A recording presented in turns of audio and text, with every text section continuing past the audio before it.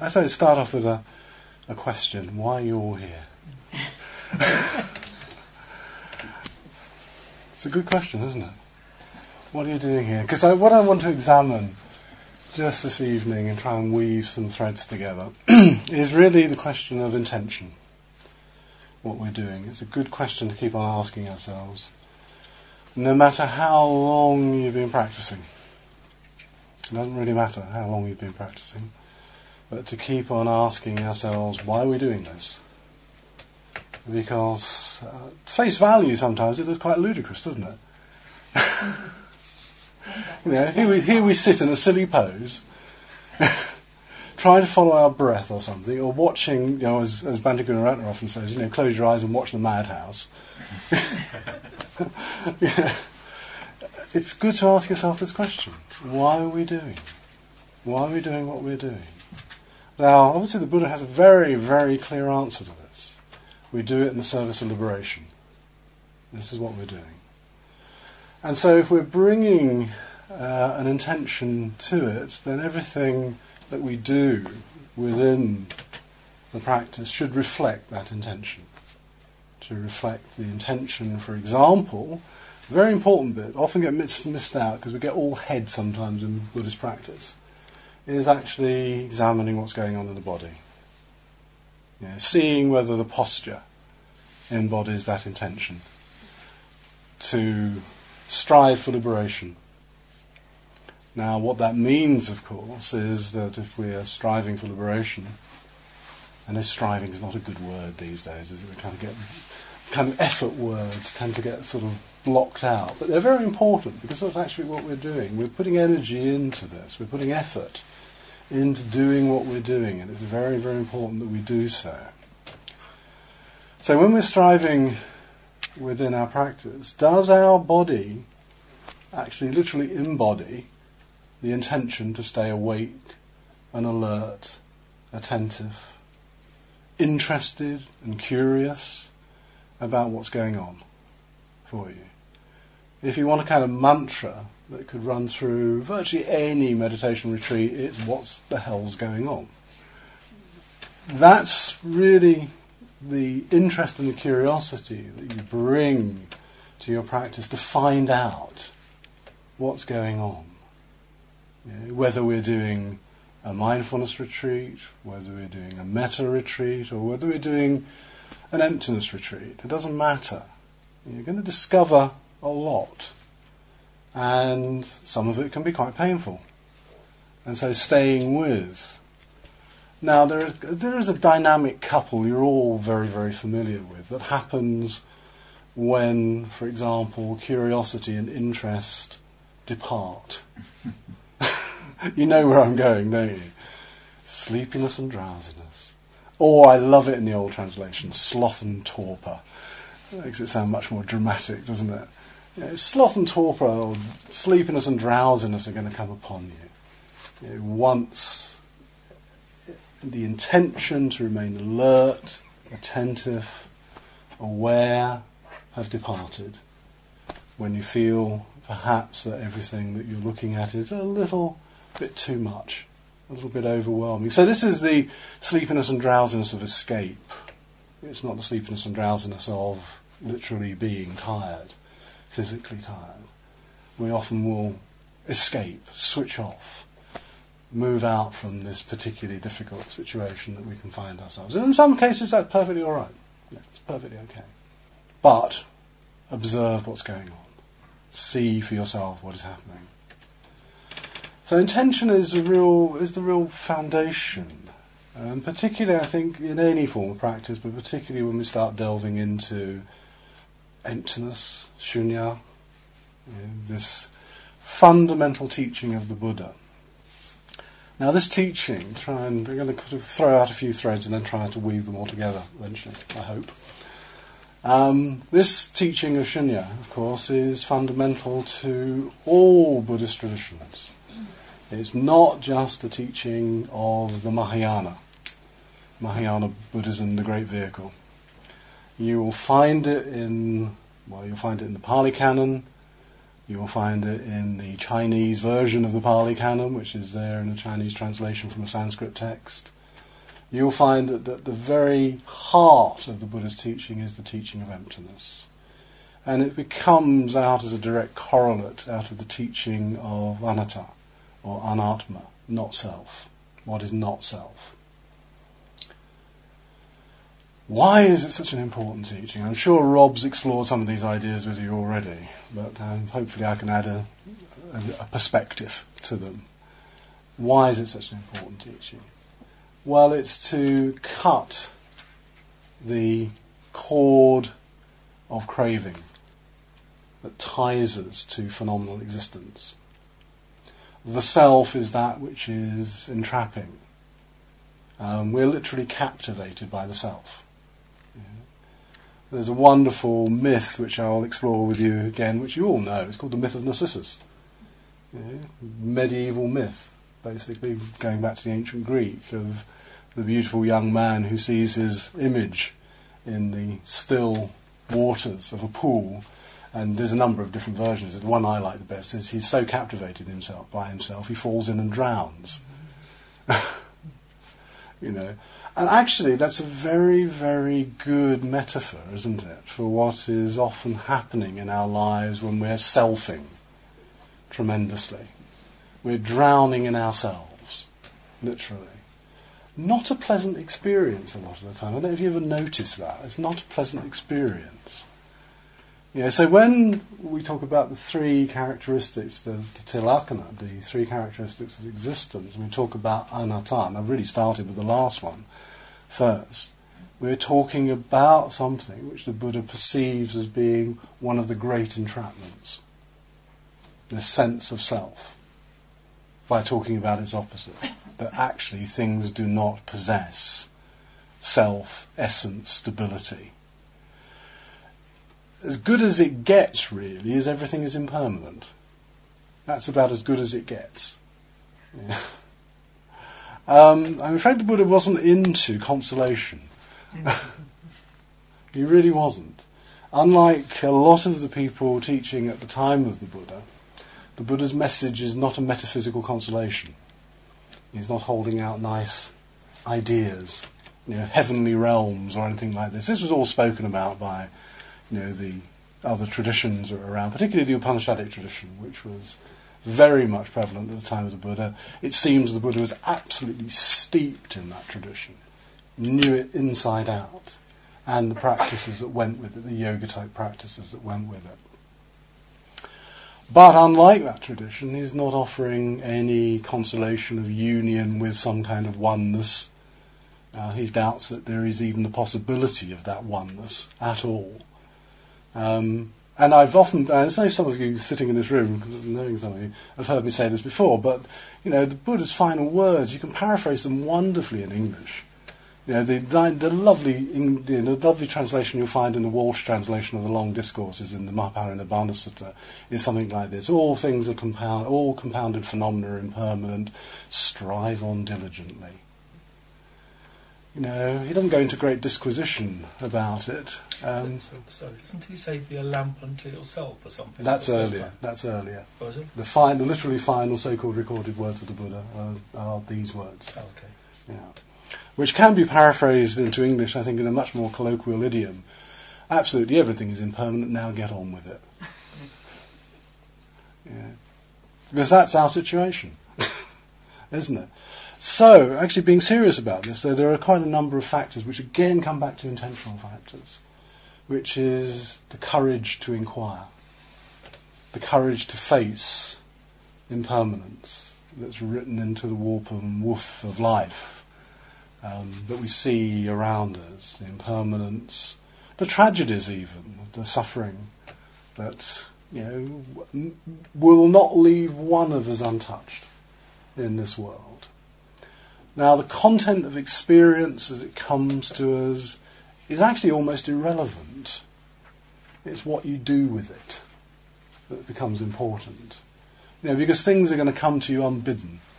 You're not going to want much of the stuff that happens to you. We like change, but on our own terms, don't we? That's the control freak in all of us, wanting to have change on our own terms.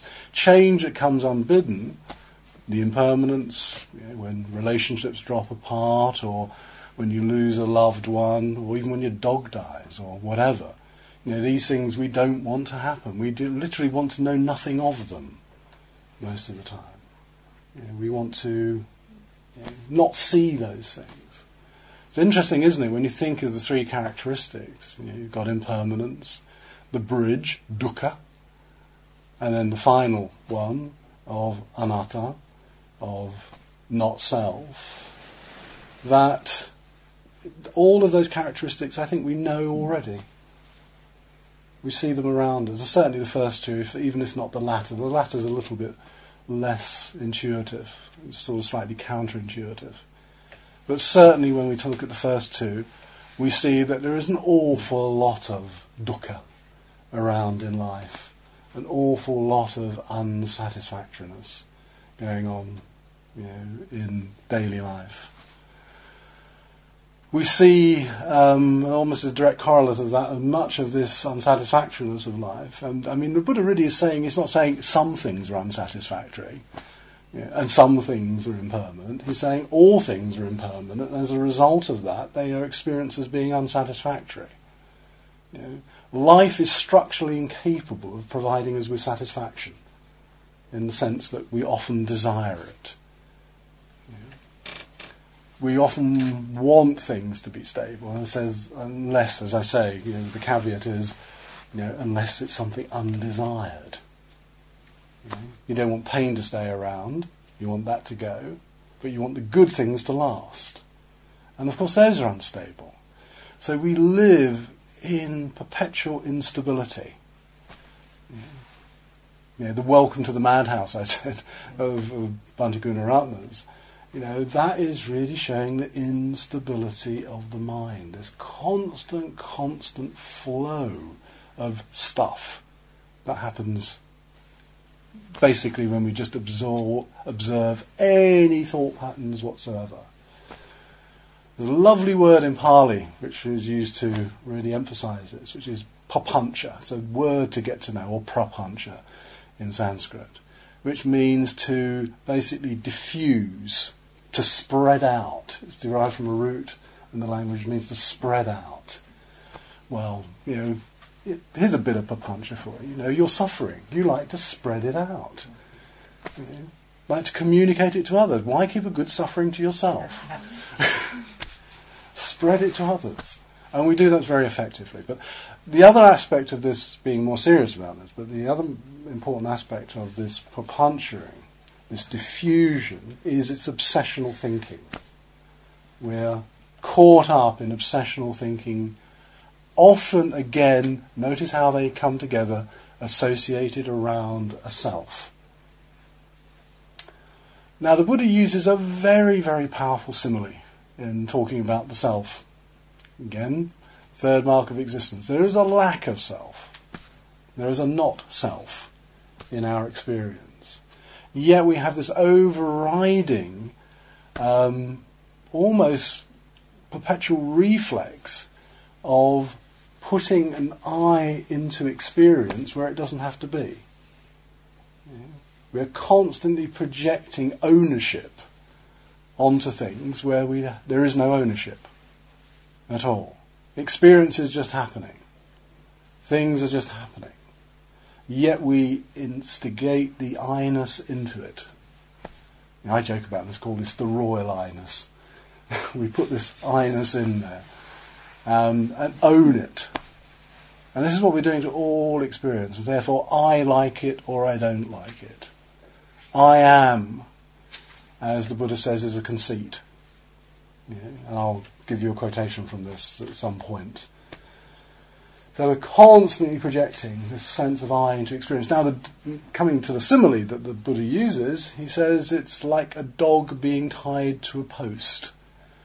The I is that which is sort of firmly planted in the ground, in which we constantly keep circling, just like the dog tied up. So we go round and round ourselves perpetually. Not a happy experience for most of us. Circling around ourselves and coming back to ourselves. Circling around again and coming back again. This experience of déjà vu, Now, the Buddha uses a very strong term, one that was used in Indian thought at the time, called samsara. Yeah. Samsara, of course, is this perpetual circling that goes on. It's actually derived from a Pali Sanskrit root, which means to go round in circles. Yeah. So that's what samsara is doing, circling. Finding ourselves almost lumbered with ourselves. Yeah. There I am, yet again. Here I am, I pop up all over the place in experience. Yeah. When you think it's all sort of neutral, there I am, in the middle of it. Now, I'm sending this up partly to make a point, but notice the way that this ownership, this sense of self, is occurring in all of our even basic perceptions. It's there within it. So we've got the self, which is constantly there. Not a pleasant experience, so it's unsatisfactory, because the self is never going to be perfect. Yeah. A lot of New Ageism works on self-help, self-perfection, trying to perfect something which really is unstable. Yeah. We're radically unstable. That's what selves are. I would like to turn, as the Buddha does in a lot of this, I'd like to turn these nouns into verbs. Yeah. It's not so much a self as selfing. We're engaged in this selfing process.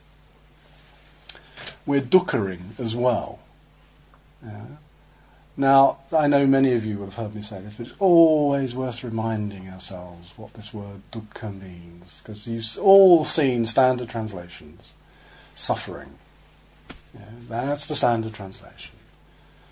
Well, it doesn't really mean that at all. It's derived from two terms, du and ka. Du means unpleasant, means dirty, actually. Yeah. Anything that's unpleasant, dirty, painful. Sometimes it was often referred to a hole made by an arrow. When you pull the arrow out, it would leave a hole. That was the painful bit. Yeah. The ka refers to space, because a lot of Indic languages are compounding languages, so you compound two words together and you end up with another word, and dukkha is exactly like that. Ka is space. So literally, if you want a quick translation of dukkha, it's a dirty space, an unpleasant space to be in, or place to be in. Works very well, I think, in English, because we often use these. Right? It's not a pleasant place to be in, mentally. It also referred to the hole in a wheel into which the axle fitted, which was packed with dirt and grease and grit, and it went round and round and round. And it was also wobbly. Yeah. It was also wobbly because this referred to the wheel, also the inadequacy of the wheel of life to run smoothly. Yeah. Yeah. There is no smooth running phenomena. Yeah. Things wobble. And they go round and round and round and round. And so there's this kind of texture of experience which is basically unsatisfactory. Yeah. Remember what I said, big statement, I know, that actually the world or life is structurally incapable of providing you with satisfaction. Yeah. The world is not going to do it for you. Life presents you generally with the stuff that you don't want. You have noticed that. You know, there you are wanting something to happen, and the very opposite often comes along. Not always, but the opposite often comes along. And so we're constantly having to deal with the stuff that we don't want, and the stuff that we do want is disappearing, usually quite quickly. Notice I'm happy. That's going. You know, notice there's a bit of joy or a bit of peace. Now, I don't want to sound pessimistic about this. Really, I'm just trying to really share with you the ideas that it's not under control. There is nothing here that's under control. Yeah. You know, impermanence is exactly that. Life is not under control. The more we try to control it, well, do you ever try to control your thoughts, stop your thoughts? You notice what happens if you try to cut off thought? Yeah. they get faster and faster. Often that's what happens. The more and more we try to control life, the more it seems to come at us a lot quicker. I've shared this so many times in this room, but I'm going to say it again because I like it as a quote. So it's me here, holding on to this lovely little quote I like, which I came across, which was, "Relax, nothing is under control." Because we think it is. We think we can only relax, of course, when things are under control. But of course, we kind of don't. Here is a much more intelligent way of looking at it. Relax because it isn't under control. Cease to worry about doing anything about it. Cease to have the illusion of control over many things. Now, I'm going back to something I said earlier on. The content of experience, i.e. what's coming to us, actually is very, very little of it will be under our control. And even if it is, then it's often wrong. Not quite right. Have you noticed that? Even with the things that you really, really want, sometimes, I always call it the worm in the apple. There can be, well, it's what I want, but it's not quite the right colour. Or it's not quite how I imagined it would be when I get this. There's always that little worm in the apple, or even just the noticing that the acquisition, I'm talking very much here about material things, but obviously, but the acquisition of something isn't as good as the desiring of it. That somehow there's a bit of dukkha almost written into it that's going to come back to us. So very little is to do with the content, what I call the whatness that comes to us. And here's a little phrase for you. It's not what, but how that becomes important. How we relate to the what is happening. That is where, if you like, we have possibility. We have the possibility of being able to do something. It's not that somebody is there and I'm speaking with them. It's not the what, but how I relate to them becomes important. Whether I relate to them with hatred, with anger, aversion, or whether I can relate to them with kindness or compassion. That becomes the determining factor about the wholesomeness or the unwholesomeness of our activity. And so we come back, we've circled around again, we come back to intention again. Because actually all of our responses are a series of intentions that are arising in our life. This word is a very, very important word in the early text. It's called Chaitana. Chaitana is constantly what we're bringing to experience. Now those Chaitanas can be, for example, conscious intentions. But post-Freud we know pretty well that not everything is conscious that's going on for us, or certainly doesn't have to be part of an unconscious, but it's things that we're not conscious of. The Buddha goes even further, and some of the traditions, as you start to examine it, really look much further at this. In the Abhidhamma tradition, which is the kind of third part of the Tipitaka, of the three baskets, then every emotional response is an intention. And intentions create something, which are consequences. So everything we're doing, even doing nothing, has an intentional quality to it. So you can't escape. There's no get out. And there's no get out clauses here. You can't escape from this. We're constantly enmeshed in a network of intentions. That is the how of our experience, not the what is happening. The what is happening, as I said, just to reiterate, we can often have very little control over. The how is where our area of control lies, if you want to call it control. What we're bringing to that experience, what we're doing. So it sort of behooves us really to look very, very closely at our intentional acts.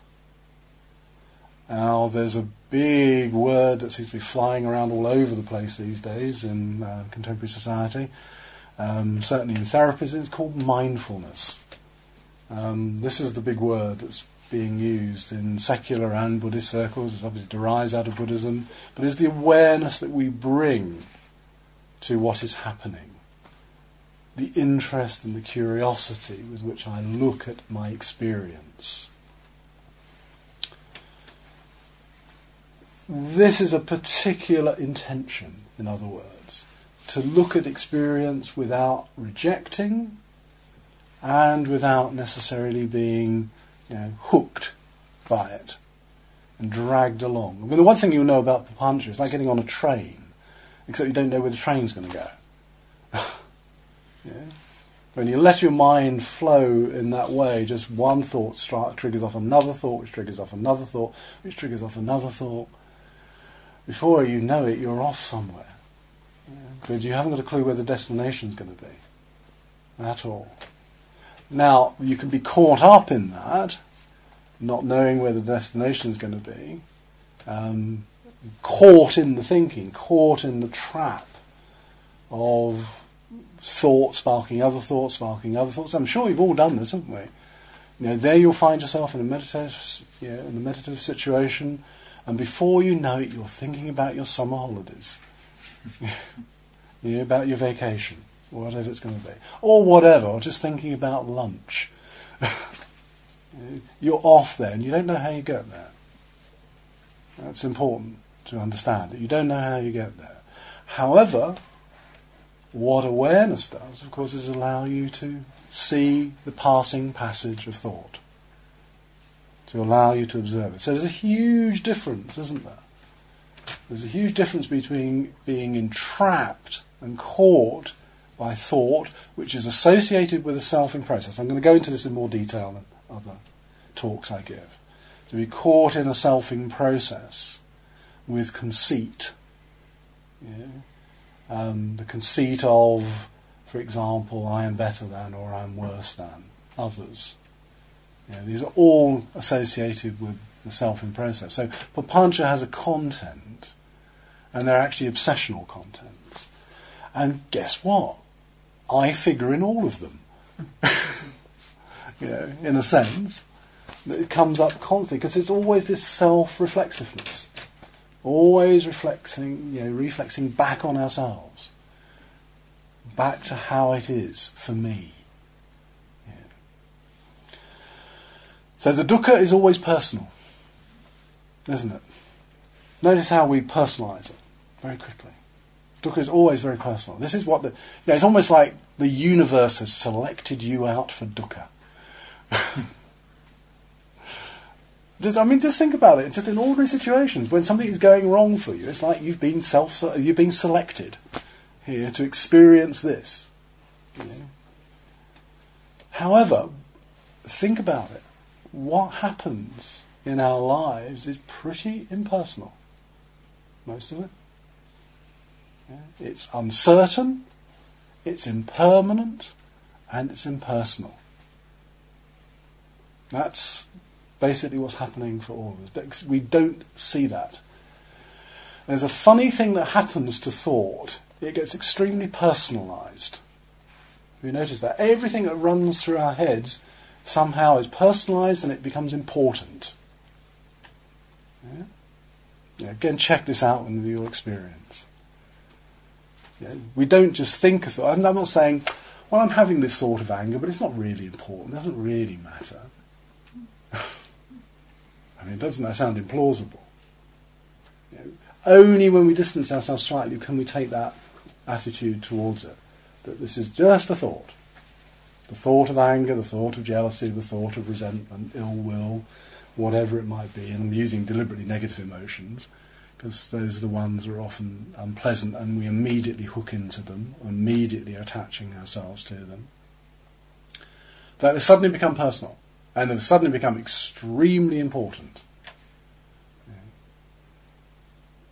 There's a huge reification going on in this, of placing ourselves in those experiences, which actually, if you want to see it, this is in a sense where we're heading with this retreat, and actually seeing the impersonal nature of much of what is happening, even your thought processes. What we do a lot of the time, I should say, is we talk to ourselves, don't we? We're always talking to ourselves. I mean, the German philosopher Heidegger had a wonderful thing. He said, we talk in our sleep, we talk when we're reading, we talk when we're silent. We're always talking. Yeah, what are we talking in? An impersonal medium. It's called language. Yeah. You might be imaging as well, and there might be thoughts around those images. And it's all fairly impersonal. Yet, we take it so seriously. Yeah, that is the attachment. That's the deep, deep attachment that we have, of taking it so seriously and so personally. So if there is a thought of anger, a thought of jealousy, a resentful thought arising, then I am resentful, I am jealous, I am angry in these situations. Now there's a phrase that constantly runs throughout the Pali Canon. I'm referring primarily in a lot of the talks I'll be doing to the early texts.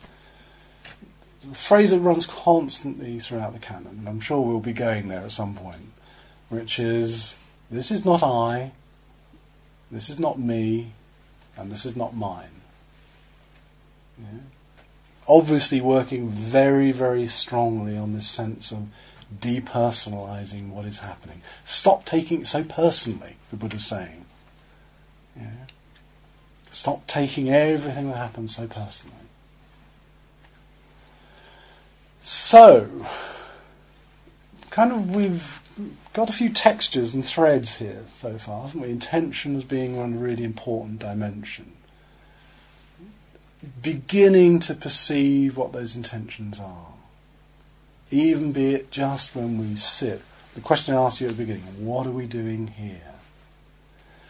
But what are we doing here then, if we answer that in a way where we're trying to remain alert, attentive, aware, with the possibility of liberating ourselves from the claustrophobia of circularity. I don't know if you've ever noticed that this state of dukkhaing, with its circularity, with its samsaraing, actually is quite claustrophobic. It gets even more claustrophobic because we've insinuated a self into it. Here. We've put that right at the heart of our experience, that notion of the self.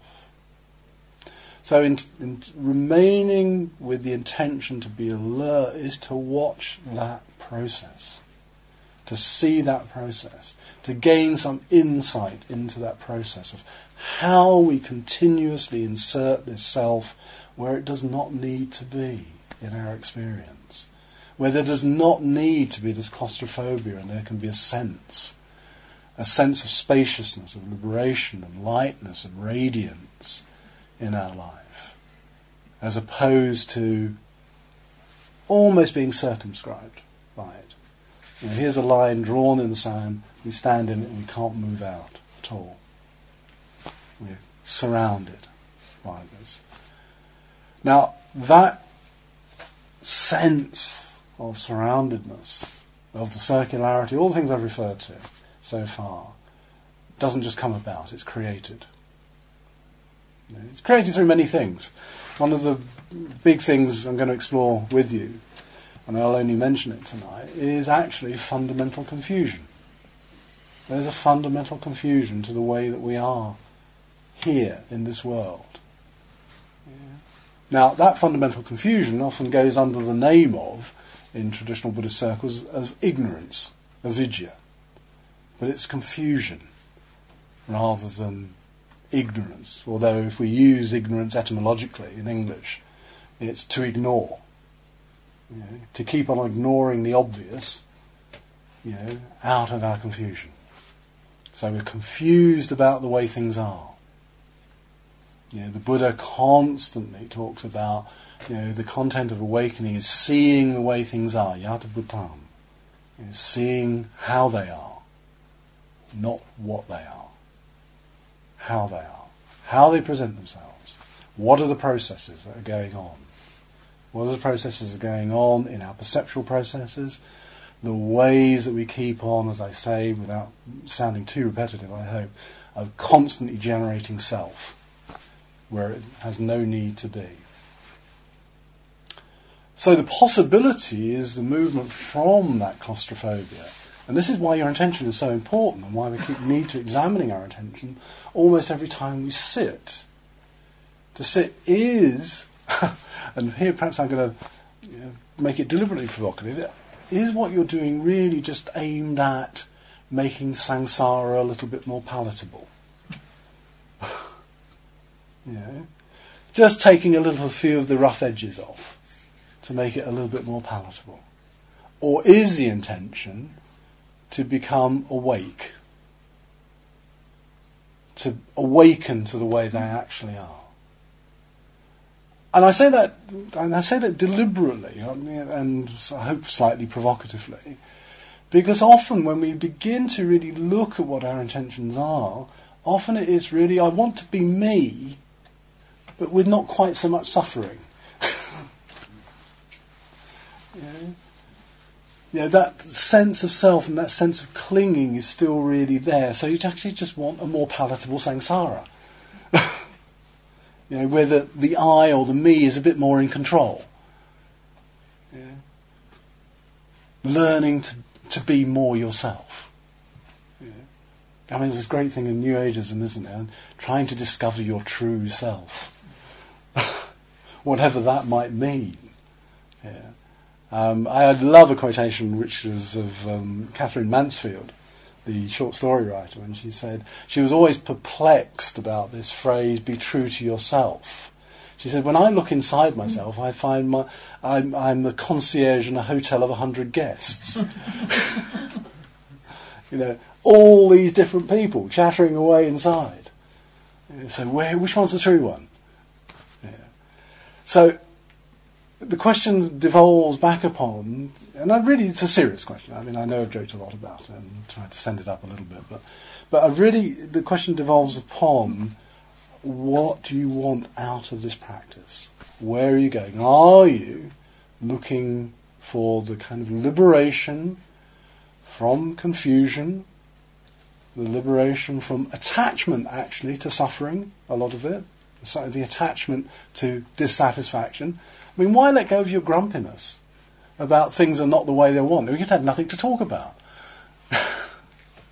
I'm joking about it again, but there is a deep attachment, often to our pains, actually, because there's another element which, again, hopefully we'll get time to examine, which is the search for identity that we have. When we're really talking about looking for our true self, and I know I kind of referred to it slightly disparagingly, but what really we're searching for in that true self is a sense of who we really are. And that really comes back to a question about what remains constant in my experience. Well, we're back in here to selfing again, that which is constant in experience. The Buddha really, again, is often not offering consolation. He's saying there is no one element of experience which does not change. There is not a constant element within the individual which is permanent. Do you mind if I just... No, please do. Because the Buddha says somewhere something about there's an unbecome and unmade, and without that there will be no refuge. So how does that play into what you're talking about? Well, I think there's often a great misinterpretation of that particular passage, and there's a few references to it. It's basically the same passage that gets repeated in a number of places in the Pali Canon. And in particular, it refers to a deathless state. I don't know if you come a deathless state. But what he said in here. There is an unbecome and unconditioned, and it's referred to in a number of passages in the Pali Canon. And basically, the question was, how does that fit in with what I'm saying about this? And the Buddha really isn't pointing to a metaphysical heaven in that passage. He's reporting to actually on something which is from the point of view of awakening, of being awakened, then all that self stuff drops away. dropping away. So, in particular, and this is one I really want to make reference to, it's an unconditioned and a deathless. He often refers to the state of amacharyam in Pali, which is the deathless state. And he's not referring to the fact that there is a kind of eternal life after death. He's not referring. There's no great long post-mortem state after death. What he's pointing to, if there is no self, no fixed self, what is there to die? So from the point of view of awakening, in understanding that there is no fixed self, actually death is constantly here. Yeah. Yeah. There is no thing. This will come back. I'll pick this up again at some other point. There is literally no thing to die. So that is what he's meaning by the deathless. Yeah. So if you live in the present, without that self being projected into experience, if you're really living that present moment, then that's the deathless. It's not some post-mortem state. The deathless is now. Yeah.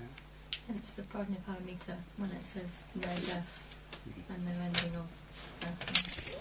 Yeah, that's right. I mean, you get a number of different references to it. Often actually, one of the things I'll keep referring to is often the elements of Mahayana, particularly Prajnaparamita, you will find in the early text are just exemplified in some of the later texts. But I'll pick out the original passage, I'll bring it along, and for those who don't know this passage, it's actually quite a famous one, in talking about the unconditioned, the unbecome, the deathless state. And it's usually interpreted as being something which is almost is unchanging, unconditioned, and those very words are used, unconditioned. But it means simply not being conditioned by the factors that condition normal experience. That's all it means. It does not mean that it doesn't have causes and conditions. The Buddha himself firmly says throughout the canon, all phenomena are dependently originated. All phenomena depend on other phenomena. Yeah? Interdependence is the name of the game. And actually, it's out of that insight, the insight into interdependence, and again you'll hear me say this later on, and that actually is the content of the Buddha's awakening, the content of interdependence, knowing how samsara is originated, and knowing how nibbana can come about. Yeah. Seeing that causal process, we can understand, in other words, how samsara is created, how the mess is created. Yeah. There's a very famous passage in one of the suttas where the Buddha says, who's going to untangle the tangle? Yeah. The tangle is us. Yeah. And we got ourselves into the tangle in some way or another. Yeah.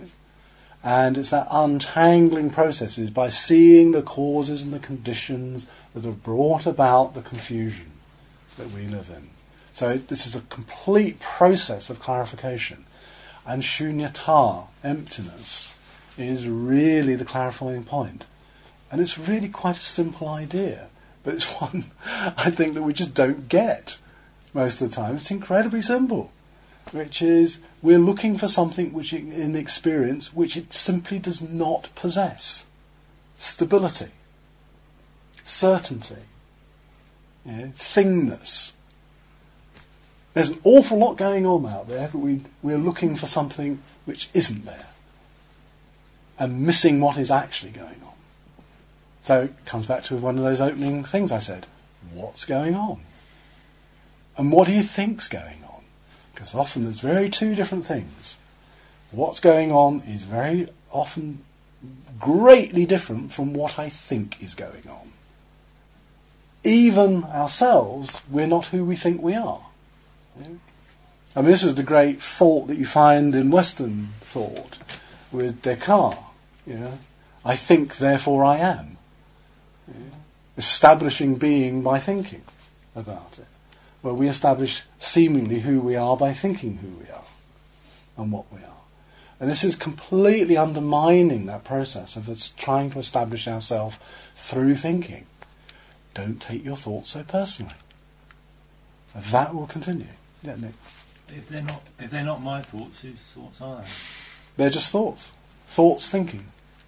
It's thinking going on. If you want to really have an answer to that, it's not that I am thinking. It's only because of the conventions of our language that we use that. To actually to make a sensible sentence in English, which is subject, predicate, verb, and all the rest of it. The way that we construct a grammatical sentence, we have to say I am thinking, or I am happy, I am joyful, I am sad, all these things. Or actually, really, if you were just reporting on experience without trying to insinuate an I, you'd be saying something like, and it's very inelegant in English, thinking is going on. Sadness is happening. Now it's artificial to try and obviously take out the I. I mean, even the Buddha himself in the text is constantly referring to himself, I did this and this happened to me. There is reference to an I, but it's part of language. It's part of what we're doing. But there is something going on, most definitely, but there's not a self possessing it in the sense of a fixed self. Yeah, Noah. Where does free will goes into this? Free will. Well, it's a big part of the equation. It's not saying we have absolute free will, but it's not saying we are determined either. It says we have will, and that will is cetana. It's volition, the ability to do certain things. And that's part, when we begin to understand it in the system, that if you can imagine, and it's the only very simple way I can put it, because I don't want to go into big detail tonight, that the mind is a system. Just like a computer is a system. And you don't have to import something outside of the system which controls the whole system. Control is part of the system. And it's just like that. So in other words, cetana is a mental factor that arises with other mental factors. And even the abnegation of volition is a cetana. It's a volition. So volitional activity is always part of the system. You don't have to have an overall controller. And is it volition and intention? Yes. It's volition, intention, will. They're all the same word, basically, in Pali. So you said a moment ago, like, sadness just happening. How do you reconcile that with that emotions are a product of an intention? Didn't you say something similar to that? Well, emotional responses are intentional responses. So if we started to look at them, in other words, they colour the world. What emotion is doing is constantly colouring the world. And so the complexity is, of course, that when there is an emotion there, then an activity is going to arise out of it on the basis of that emotion as well. Because more often or not, the emotion will colour the quality of the mind and then will act in a particular way. So there's the intentional act, the mental act, and there's the actual activity that results from it. So even, we might not be going and hitting somebody if I'm angry, but I might be scowling. It will reflect, in other words, in some form of bodily activity or speech activity. I find it strange that you say that emotions are a conscious intention, because they seem very out of our control often. Well, I'm not saying all intentions are conscious. There are unconscious intentions as well. But cetana is defined as... No, cetana can be both unconscious or conscious. And when I say unconscious, I don't mean something like a Freudian unconscious. I mean it's something we're not conscious of. What the intention is behind the act. Behind the mental attitude. But no, there are both levels there. And in fact, a lot of Buddhist practice is making those unconscious intentions conscious. So that you know what you're doing. Know how the emotion is colouring your responsiveness, or actually your reactiveness mostly, to the world and to the people that inhabit your world for you. But no, it's very, very important, because the activity of a lot of meditative practice is to make conscious what is unconscious. It's very big, it's very ambitious, isn't it, thinking about it, from a psychoanalytic perspective, certainly, is to take everything that Freud would call unconscious and making it conscious, so that you literally know what's going on. Because otherwise there's always going to be something creeping up on you from behind. Isn't there? Yeah. That is the awakening process.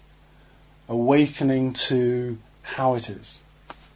And one of the things I'm going to emphasize, you've heard me say quite a bit about it tonight, is that the Buddha is always asking questions about how it is. He's always asking those questions. How does this work? How does this happen? How do you respond? You know, those are his big questions. He's not interested in what is happening in terms of the essence of it, or the essence of the self. Any of that sort of stuff he writes out. He's really interested in processes. And this is what the Buddha is interested in. And in that sense, one of the big claims I often make, not so much in retreat situations, but I often claim that the Buddha is really the first psychologist. He really is interested in psychological processes. So in other words, if there is a description, which is what dependent origination is, as to how we get into the particular problems that we have, there is a how to unravelling that as well. There is a how to dukkha comes about. There is a how to it ceasing. There is a how to this selfing process, and how we can hold that selfing process in a different way. It's not that you're going to disappear in the practice of Buddhism in terms of being a self. It's a relational activity. It's how you relate to that sense of selfing in this world that changes. And again, I'm going to say something that I'll usually say later on in the retreat, but I'm going to say it now because I'm going to pick it up on it. There's a lot hangs in English on one little consonant, which is no and not. Because you'll often find this notion of anatta translated as no self, where it really means not self. What is not self? So we're constantly looking at what is not self, not to discover that there's no self. I mean, you don't walk in this room and your self is suddenly gone. It's how it's operating, that there is nothing fixed to it, that we're really beginning to examine. Now, in many ways, this is not difficult stuff.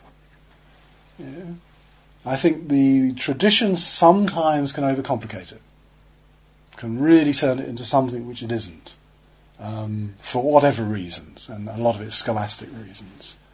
But the very essence of these ideas, of those three marks, which we really haven't moved away from this evening, and the intentions to examine them and how they come about and everything else that goes with that these three things are not that difficult to understand intellectually.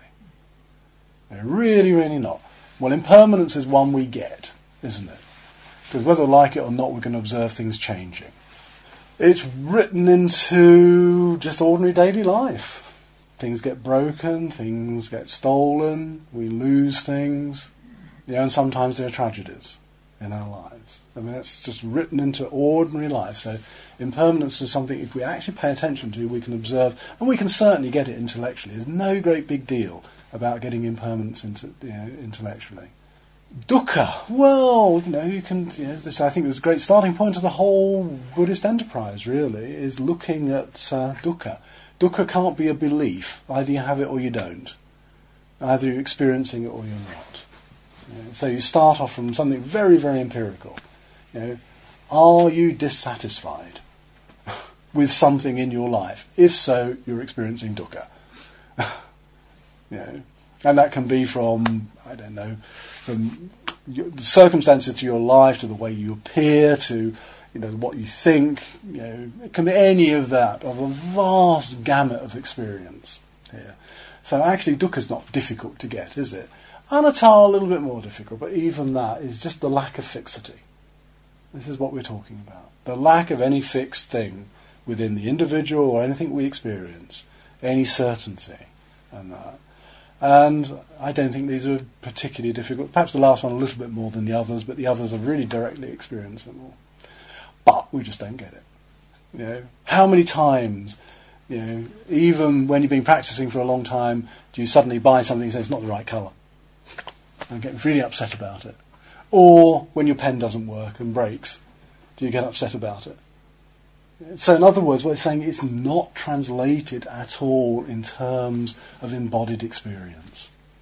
It's head stuff. And in fact, the Buddha criticises on a number of occasions some of his disciples, particularly Ananda's the fall guy. He really does get it in the neck a lot of the time from the Buddha. Yeah. And even when he says one time, I'll read the passage when we get to it, but when he says, and just paraphrasing, when Ananda says to the Buddha one day, he says, this dependent origination stuff, it's really as clear to me. And the Buddha goes, Ananda, think again. This teaching is profound. And what he's actually saying is really difficult.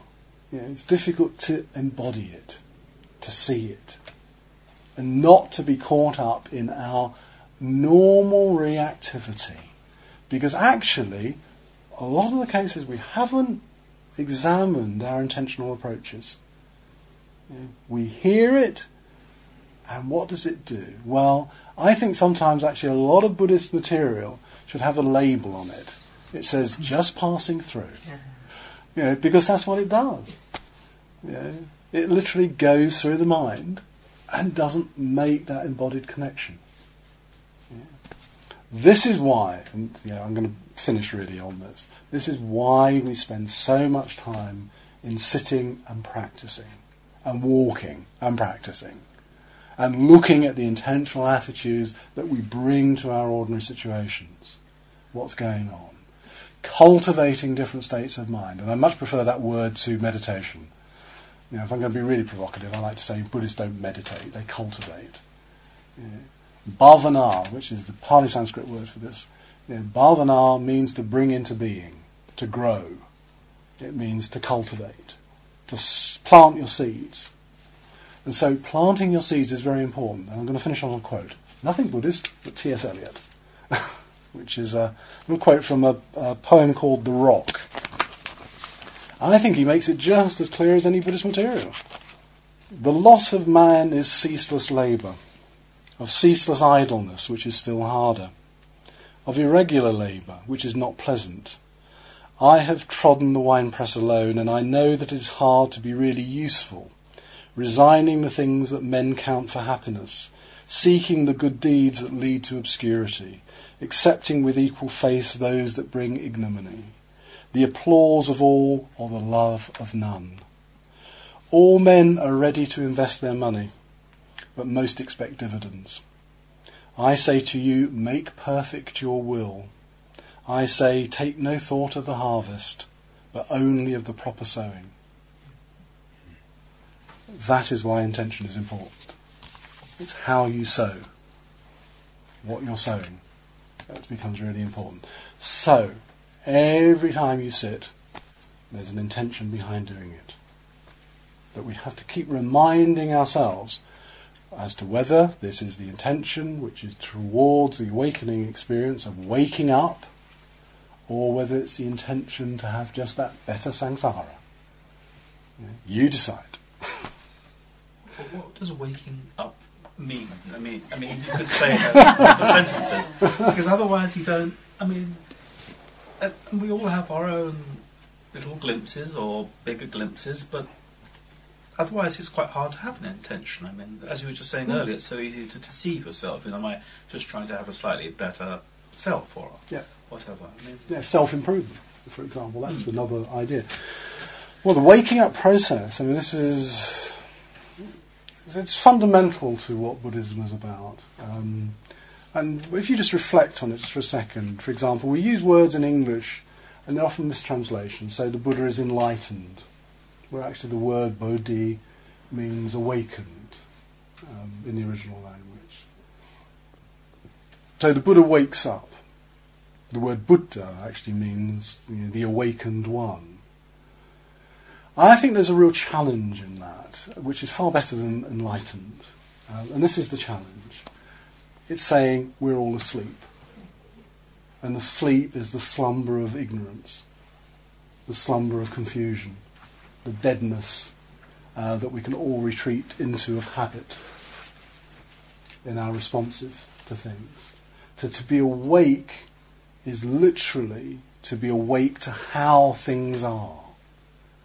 Not how I want them to be, because again that's projection often associated and tied to a self. But how are they actually manifesting at this moment in time? And that actually is what, I joked about it in my paraphrase, but really the seriousness behind the Buddha's last words is everything is impermanent, and that is the how. You heard me say, we're not awakened because we don't get that. It's like, if I was going to make a joke out of this, it's like occasionally what happens is like we're sleep.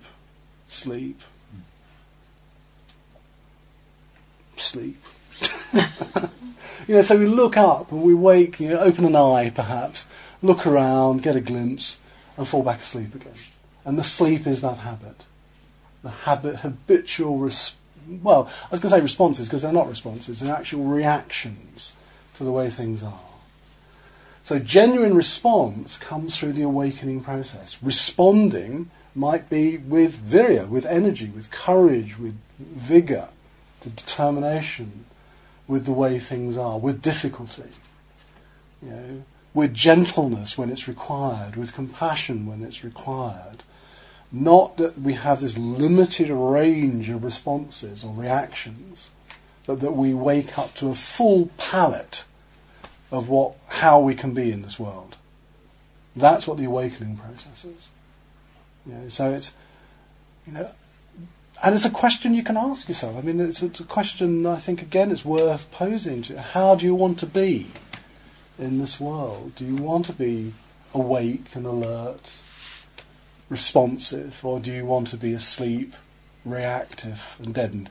I mean, I've given it in a pretty negative way, but in a sense, that's becomes the choice.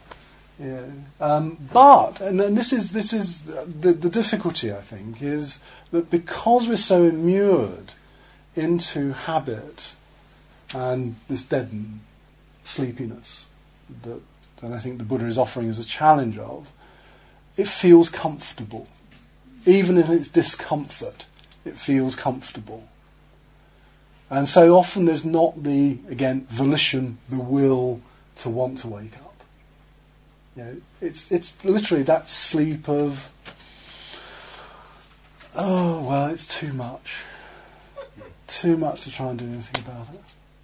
And I think that's what's really implied by that. And so I actually think the word awakened is a real challenge. A real challenge to us. Well, I don't find the word enlightened a challenge at all. John, isn't though when we have an insight in a that's an awakening? Yeah. So, I mean, just so it's not so pessimistic.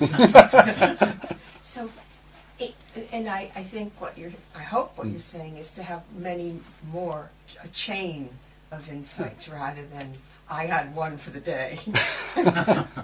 Something like that? Yes, it is. I mean, let's have a nuclear fission of insights. Yeah. And I think actually in a way, I'm using that jokingly, but in a way that is what's actually happening, is actually getting that pattern going of waking up to things. But what normally happens, and that's why I was being pessimistic slightly about it, I don't really think that we're all like this, but I mean what often will happen is we will have that insight and ignore it and go back to habit because it's easier. It's familiar. So it doesn't get integrated, or doesn't get consolidated, right. Doesn't get some... I think that's a really good word, integration. Integrated. Integrity also comes out of that same word. It doesn't actually get fully embodied. So it's kind of something half understood, not really understood. And I suppose one of the things I would say about all of the things I've talked about this evening, and Buddhist teaching in general, is it's entirely practical. And we tend to forget that because we can get over-intellectual about it. And I can hold my hands up for that, because I've taught in universities. But it's not. It's an entirely practical teaching. And it's one that's deeply compassionate, because it's saying, look at human misery.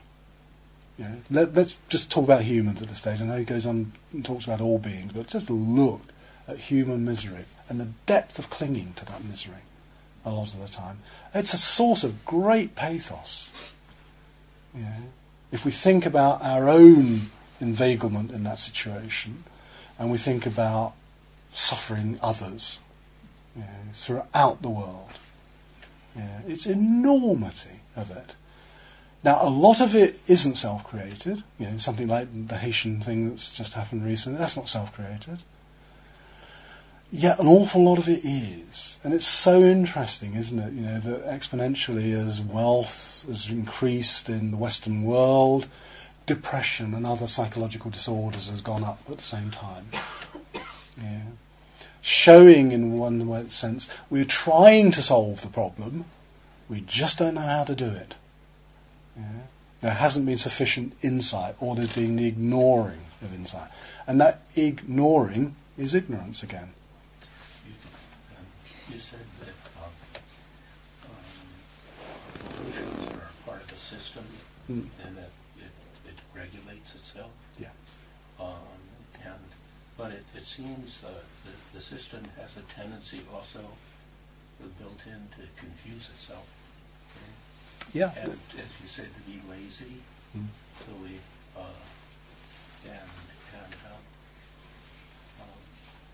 is it fair? And yet it's impersonal. There's no being. It's a system that keeps it continues. Well, it's a system that can be nudged in either direction. And then let's take the two poles, and I won't use good and bad. I'll use the way it's done in text: kusala and akusala, wholesome, unwholesome, skillful or unskillful.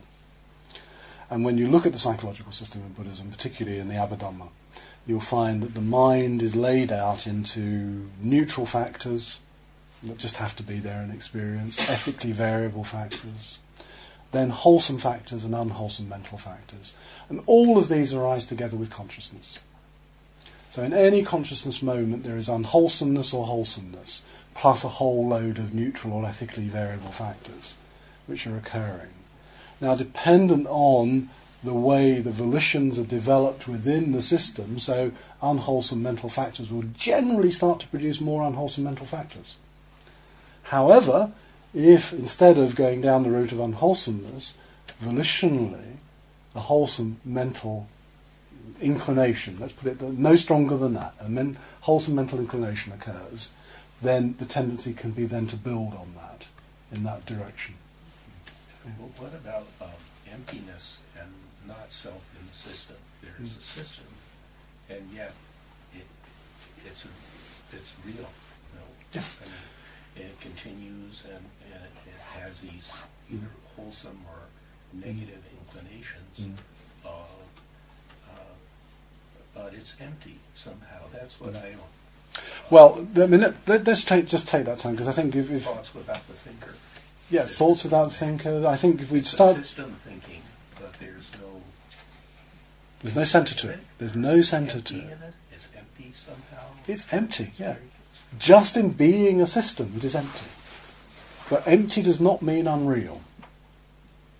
I mean, I could talk about that table. I could say that table is empty. And I don't mean it's unreal. I mean it's empty of something that mentally often is being projected into experience of that table, which is an essence, a stability, a certainty. You know, that table is my most beautiful table, and then the leg drops off. You know, I'm joking again about it. But in other words, it doesn't possess the stability that we think it possesses. It doesn't possess an essentiality that we think it possesses.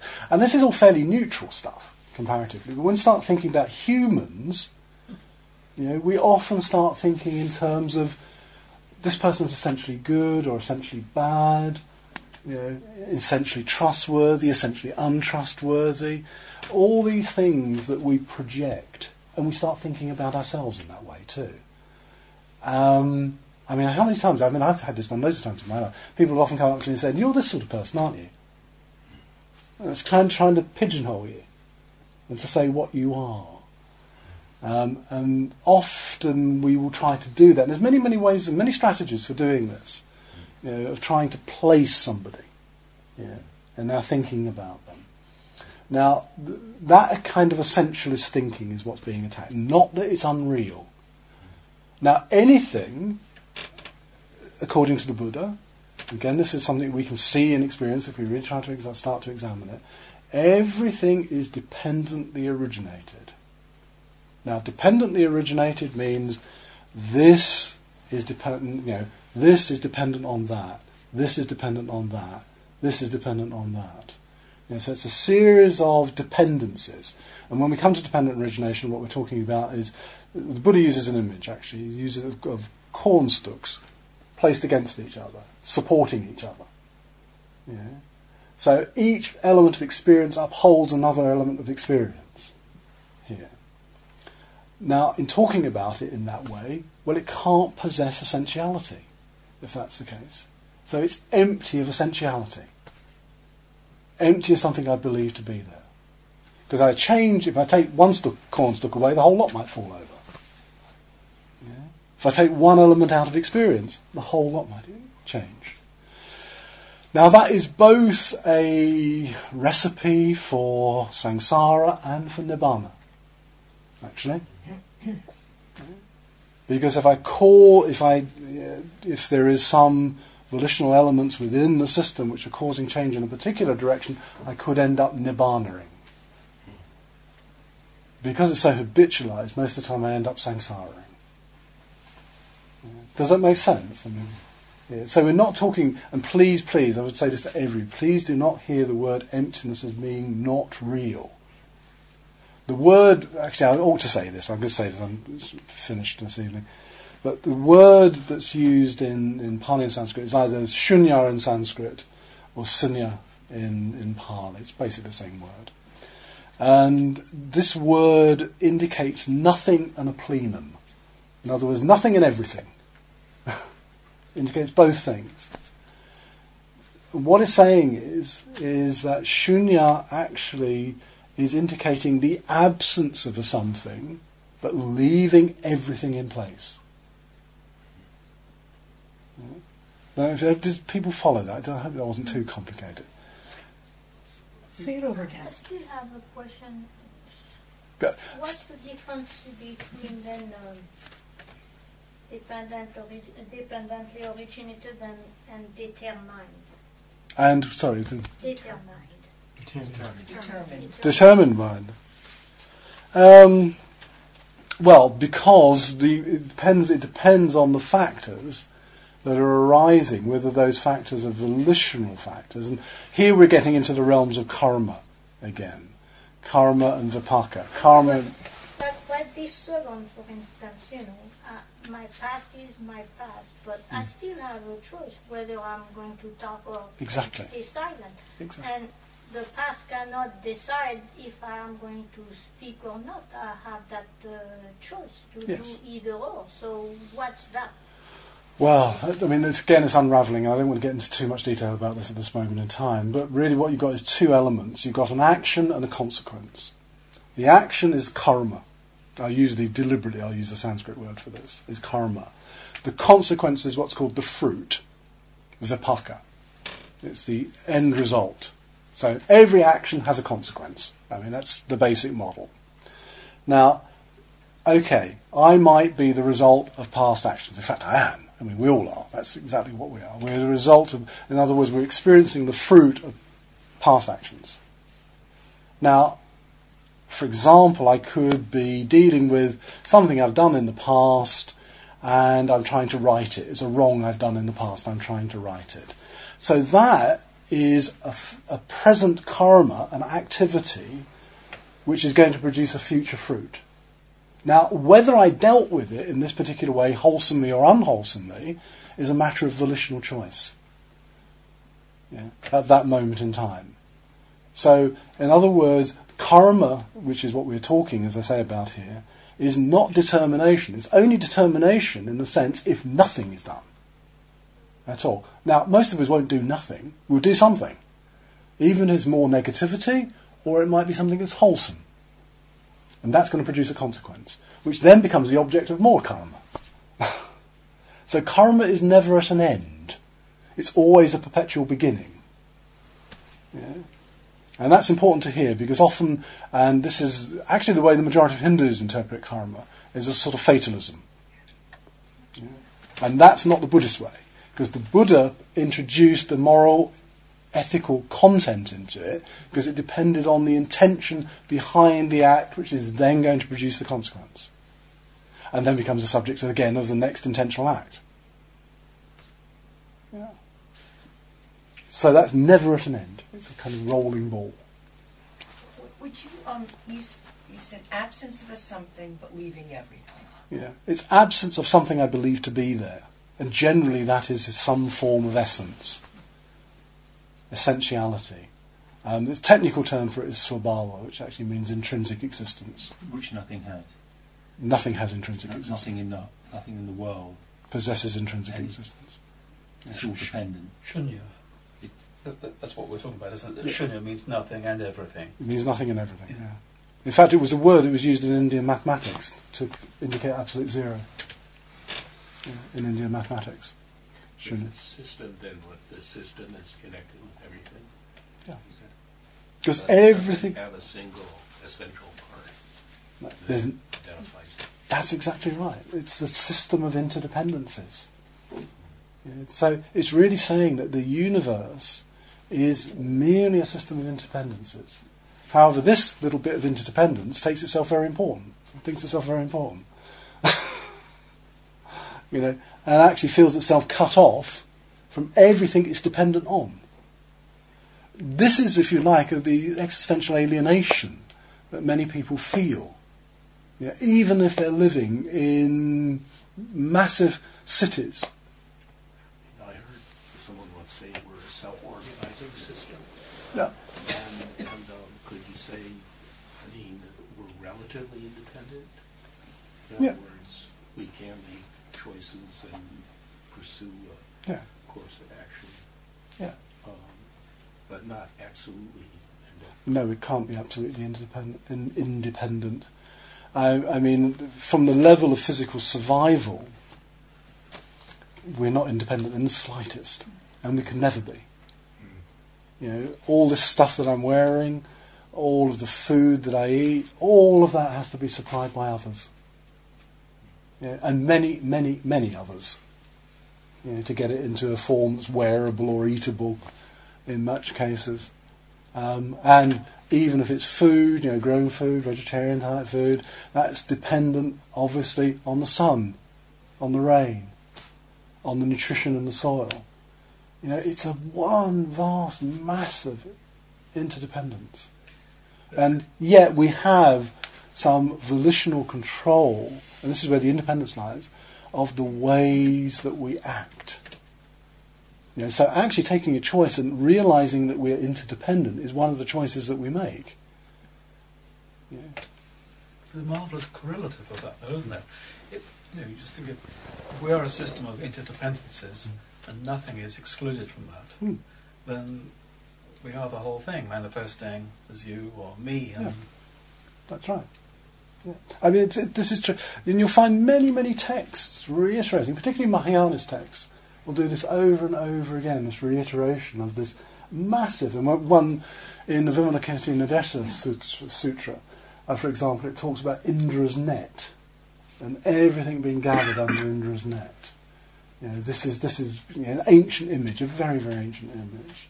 You'll find Shantideva in the Bodhicharya Avatara, which is another very famous Mahayanist text, talking about it makes no sense to talk about my pain or your pain.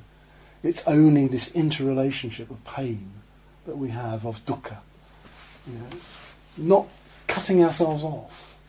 So this is what I call, I think one of the things that comes out of this is radical engagement, and something I want to explore as we go further into the retreat. Actually what Shunya does, emptiness does, is it actually provides the grounds for radical engagement, not for radical disengagement. Thank you for listening. To learn how you can support the teachers and Dharma Seed, please visit dharmaseed.org/donate.